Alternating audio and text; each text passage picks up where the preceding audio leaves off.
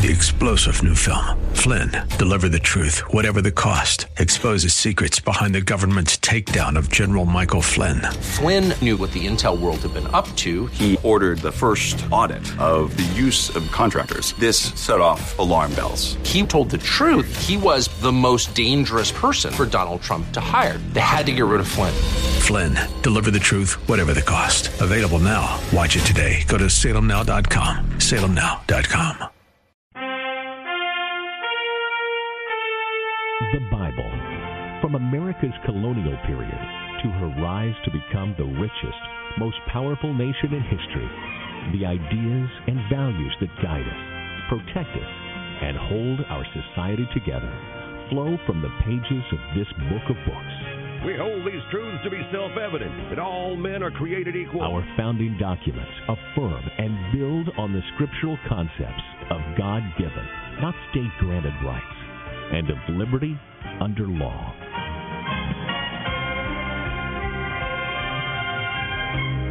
The biblical worldview shaped our work ethic, made education a priority, and birthed the notion of finite, limited government under divine authority.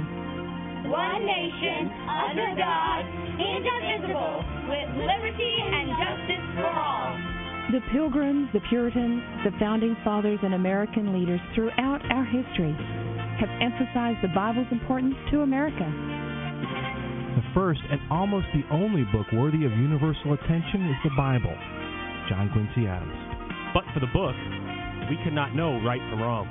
All the things desirable to man are contained in it. Abraham Lincoln. The foundations of our society and our government rest so much on the teachings of the Bible that it would be difficult to support them if faith in these teachings would cease to be practically universal in our country. Calvin Coolidge. The Bible Live is your opportunity to listen to the Bible. A 15 to 20-minute reading every weeknight. The entire Bible every year. Now, here's the host of the Bible Live, your Apache Indian scout on this annual excursion through the Word, Soapy Dollar. Yes, indeed. Here we are. Thank you, Kevin Bell. And a very special thanks to our board operator, my engineer, Jackie Pena. Thank you, Jackie, for getting us all set up tonight for our time in the Scriptures. We are in the Gospel of Luke. We will be finishing this portrait drawn for us, written for us by Dr. Luke, a first-century physician. We will be finishing this Gospel here in the next couple of programs. Then we'll be going back to the Old Testament, picking up where we left the people of Israel and their adventures and their journey of faith, picking them up as they move from the time of the Judges. After the time of Joshua, then there was this 325-year period of the 12 judges. We read about them in the books of Judges and Ruth, and we'll be going back now to the books of 1st and 2nd Samuel, originally one book, but divided when the books were translated into Greek. So we will be going back there to this transition person, Samuel, transition from the time of the Judges to the time of the Kings. Well, first, let's get on through the book of Luke in the New Testament. We have followed Jesus throughout his life and ministry, a very detailed approach, very much human-oriented view, seeing his human side as a man of faith. We have observed him and admired him and stood in awe of the power of his obedience and submission to the Father, so perfect. And he did it on our behalf. Well, we'll pick up in chapter 20 tonight, but right now let's go to Proverbs chapter 7. The last few Proverbs have all been warning about sexual immorality, sexual impurity. This is a father speaking to his son, warning about immoral women. This reminder from the book of Proverbs. Proverbs 7. Follow my advice, my son. Always treasure my commands. Obey them and live. Guard my teachings as your most precious possession. Tie them on your fingers as a reminder. Write them deep within your heart. Love wisdom like a sister. Make insight a beloved member of your family. Let them hold you back from an affair with an immoral woman, from listening to the flattery of an adulterous woman. I was looking out the window of my house one day and saw a simple-minded young man who lacked common sense. He was crossing the street near the house of an immoral woman. He was strolling down the path by her house at twilight, as the day was fading, as the dark of night set in. The woman approached him, dressed seductively and sly of heart. She was the brash, rebellious type who never stays at home. She is often seen in the streets and markets, soliciting at every corner. She threw her arms around him and kissed him, and with a brazen look she said, "I've offered my sacrifices and just finished my vows. It's you I was looking for. I came out to find you, and here you are. My bed is spread with colored sheets of finest linen imported from Egypt. I've perfumed my bed with myrrh, aloes, and cinnamon. Come, let's drink our fill of love until morning. Let's enjoy each other's caresses. For my husband is not home. He's away on a long trip. He has taken a wallet full of money with him, and he won't return until later in the month." So she seduced him with her pretty speech. With her flattery she enticed him. He followed her at once, like an ox going to the slaughter, or like a trapped stag, awaiting the arrow that would pierce its heart. He was like a bird flying into a snare, little knowing it would cost him his life. Listen to me, my sons, and pay attention to my words. Don't let your hearts stray away toward her.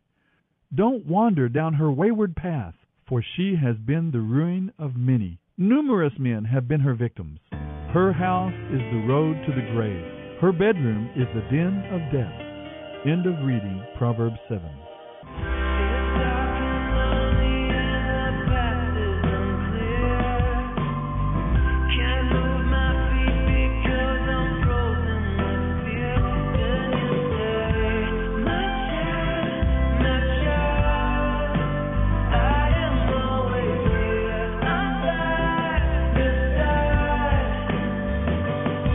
You're listening to the Bible Live with Sophie Dollar.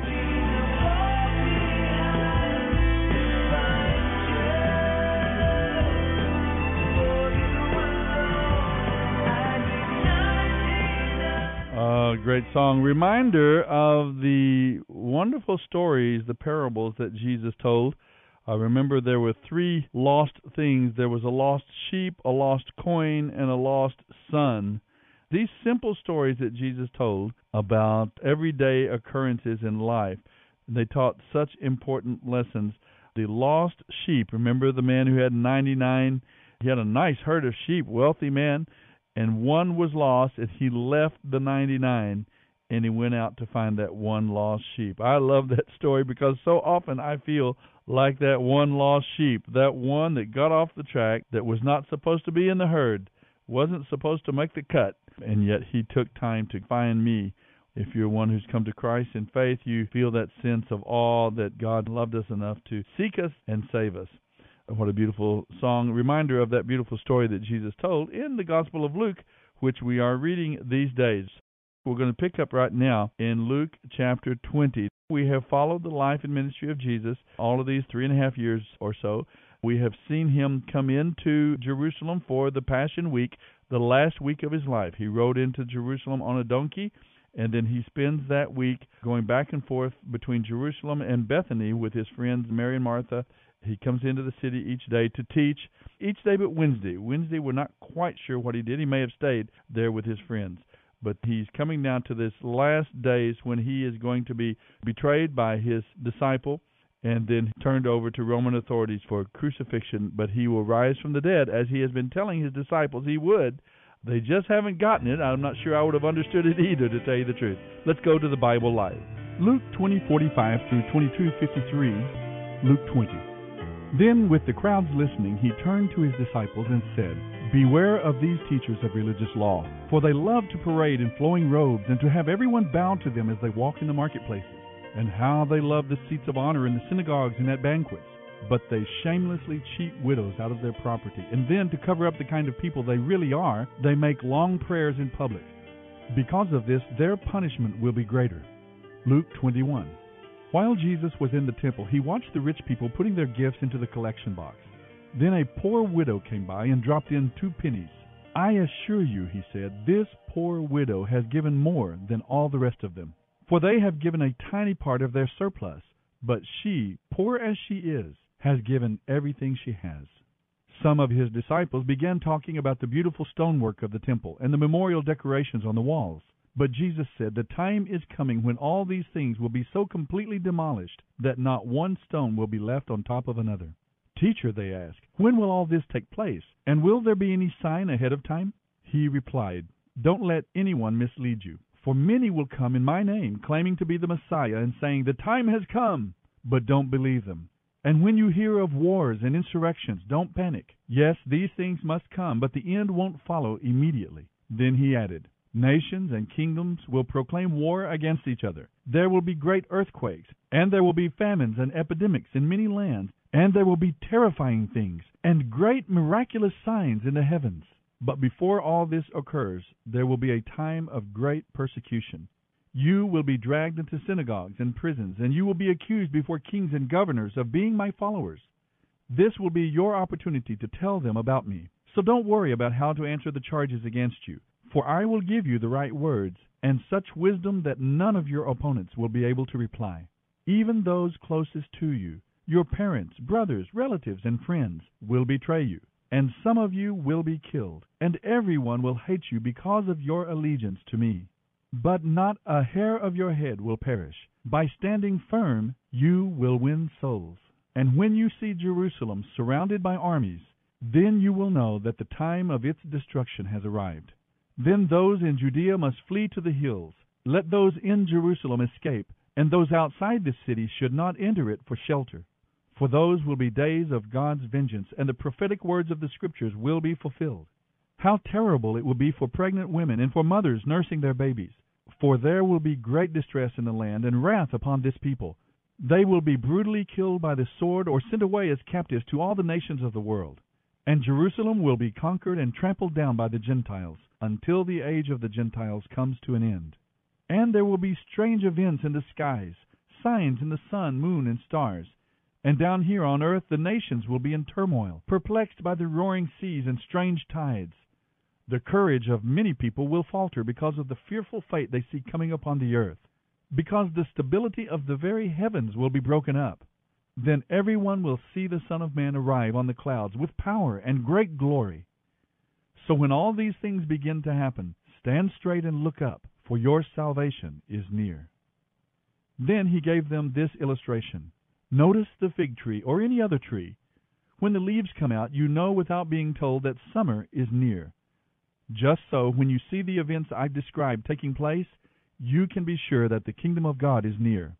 I assure you, this generation will not pass from the scene until all these events have taken place. Heaven and earth will disappear, but my words will remain forever. Watch out. Don't let me find you living in careless ease and drunkenness, and filled with the worries of this life.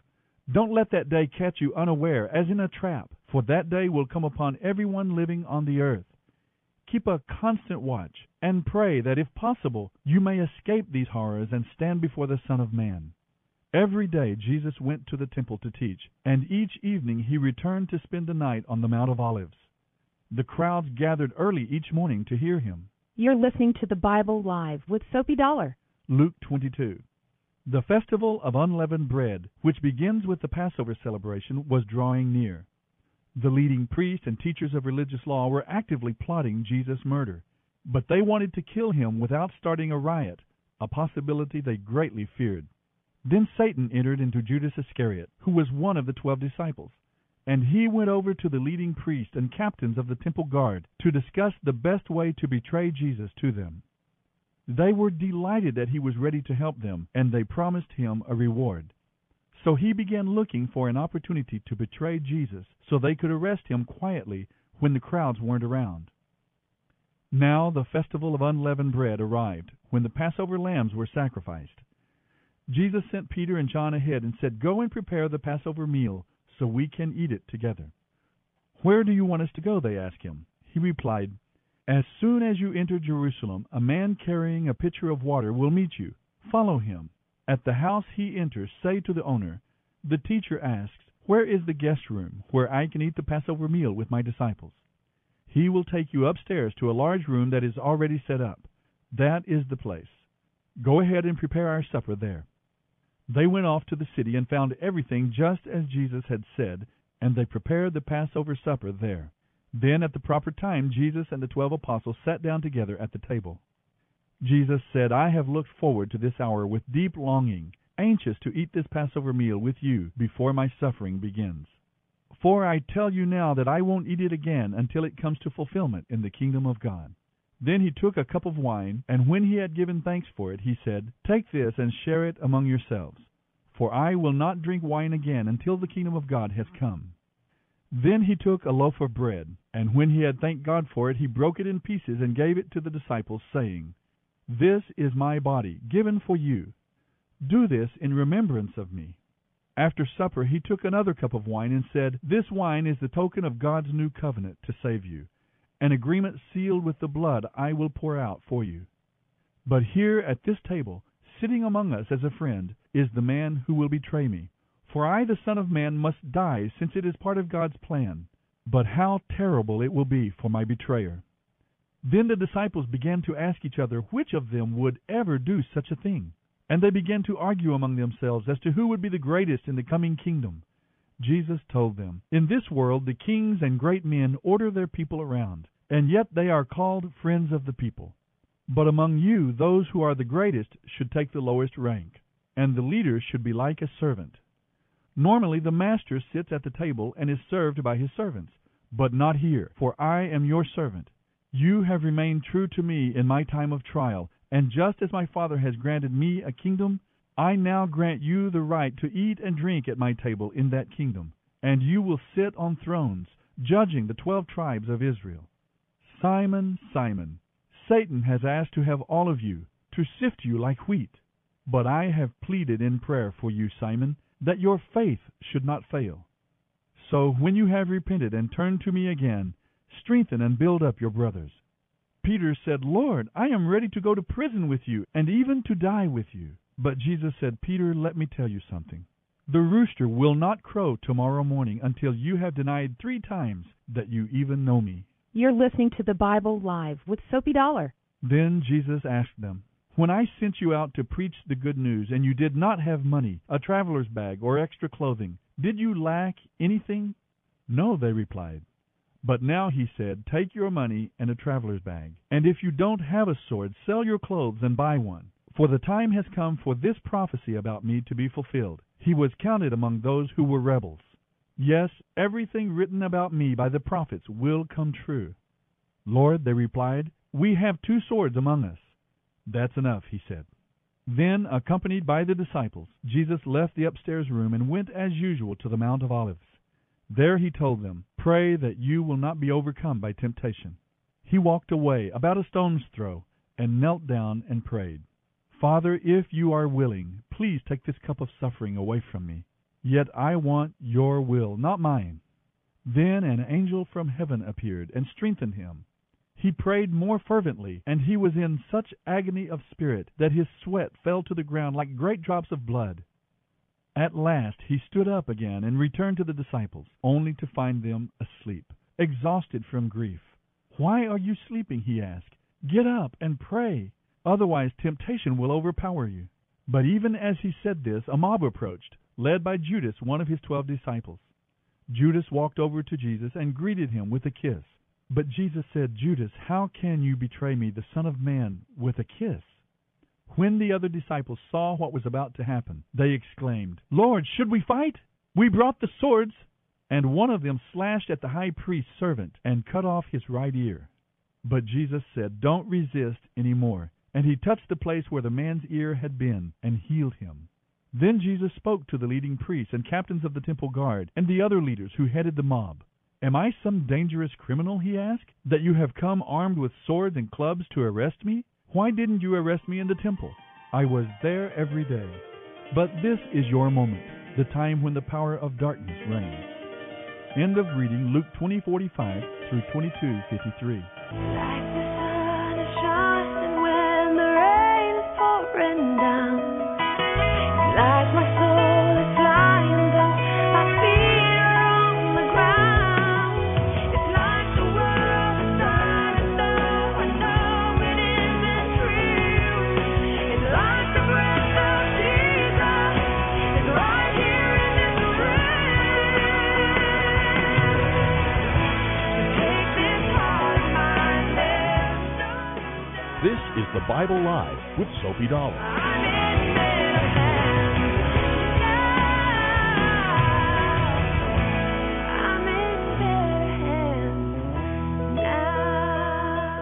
I'm in better hands now. That's exactly right. This is the Soapster. You're listening to the Bible Live. Hear this record that God has inspired, God-breathed, preserved by Him for us to know about His redemptive plan. The second person of the Trinity, the very Son of God, God Himself, came voluntarily and became a man. Jesus, the Messiah, came into the world, limited Himself with all the limitations of mankind, of manhood. That is one of the great lessons of the Gospel of Luke. He was a real zygote. He was a real embryo. He was a real fetus. He was a real child. He went through every stage, every function entirely and totally and completely. He was not just looking like a man. He was a real human being, limited totally and entirely as a human being. He did not have the sin nature, the inherent, irrevocable, irresistible tendency to selfishness and sin. You may think immediately, well, that's a huge advantage. It's not a particular advantage. It's the difference of Adam and Eve and us. Adam had that same advantage and still fell into sin. Jesus just did not have that irrevocable, irresistible tendency to sin, the sin nature that came from being a child of Adam and Eve. We were all genetically in Adam and Eve. Jesus was not. He was conceived by the Holy Spirit, the beginning of a new race of humanity.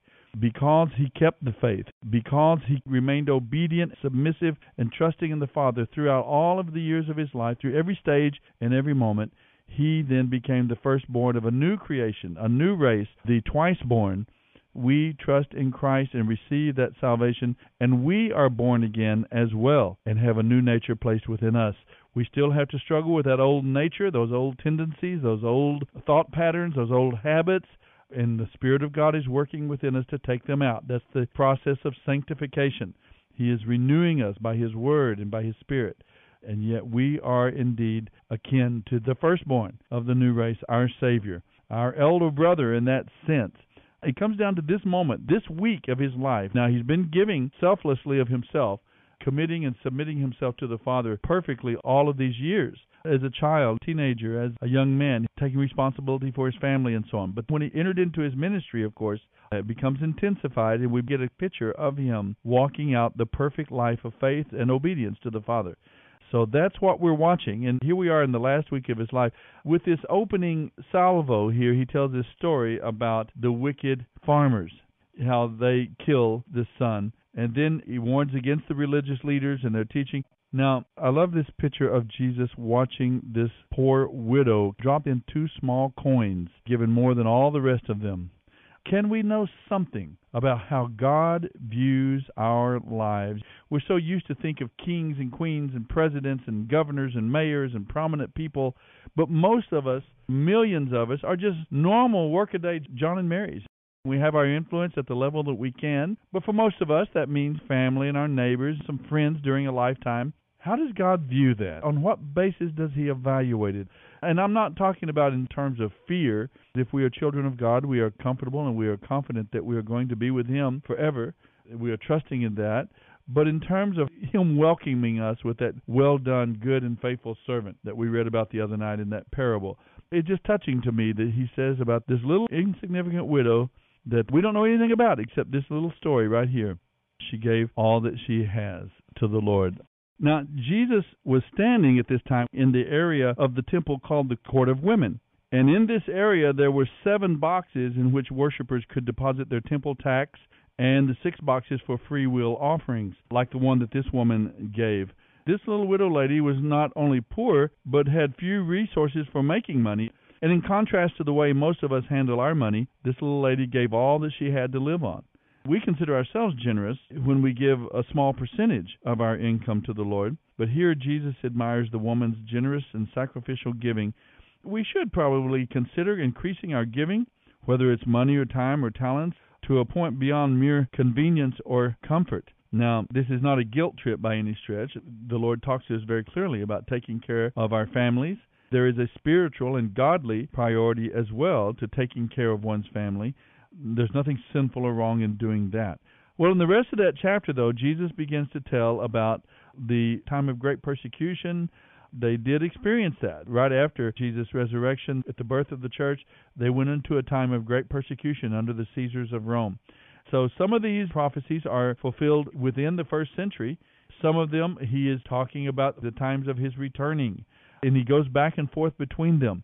I was just noticing the thing about famines and earthquakes. I was thinking of that when we saw the hurricane in Afghanistan, in Chile, and before that was in Haiti, and so we're seeing more and more of these. This temple even now is going to be destroyed. Jesus tells them to know that that is going to happen in 70 A.D. by the Romans. Jesus is telling us he will return. This time of regeneration and sanctification, this era will be done with someday. We will move entirely into the phase of glorification, when God's people will be resurrected to be with him forever, without sin nature, no tears, no pain, no suffering, no sin. Now, the period of the Gentiles Jesus speaks of here began with the Babylonian destruction of the temple in 586 B.C. Israel then was no longer an independent nation, but under the control of Gentile rulers. And until this very day, it had been that way. In Jesus' day, Israel was governed by the Roman Empire. A Roman general would destroy the city in A.D. 70. The period of the Gentiles refers not just to the repeated destructions of Jerusalem, but the continuing mounting persecutions of God's people until the end. The big lesson for us is to be ready, to be prepared, to live faithfully and obediently in the time in which we live. This is our hour, folks. This is our moment to live and shine for the Lord. This is our generation, uniquely, to have an impact for God. And we have these 20, 30, 40, 50, 60, 70, 80 years, whatever God gives us. We need to walk by faith and obedience in the power of his Spirit. Let him do what he will with your life. Well, the passion has begun. He has been betrayed by Judas, and he will be taken now through a series of trials, illegal, most of them. He's going to be tried before Annas. Annas was the father-in-law of Caiaphas. The Romans had deposed Annas and put in Caiaphas so they could control him. So this is the first time in history you have two high priests. He was no longer the high priest, but he still wielded the power, and Jesus is brought before Annas, and then he's going to be taken before Caiaphas, the ruling high priest, so they can gather evidence for the full high council to hear the following morning. Then trial before the high council, trial before Pilate, taken to Herod, taken back to Pilate, and then condemned to die. We'll read all about that in our next edition of the Bible Live. Live with Sophie Dollar. Sophie reads from the New Living Translation by Tyndale House Publishers. The Bible Live is dedicated to helping promote spiritual revival across America, and your financial support is needed. Please mail your tax-deductible gift to the Bible Live, Post Office Box 18888. That's the Bible Live, P.O. Box 18888, San Antonio, Texas 78218. You may also make credit card donations at the ministry website, thebiblelive.com.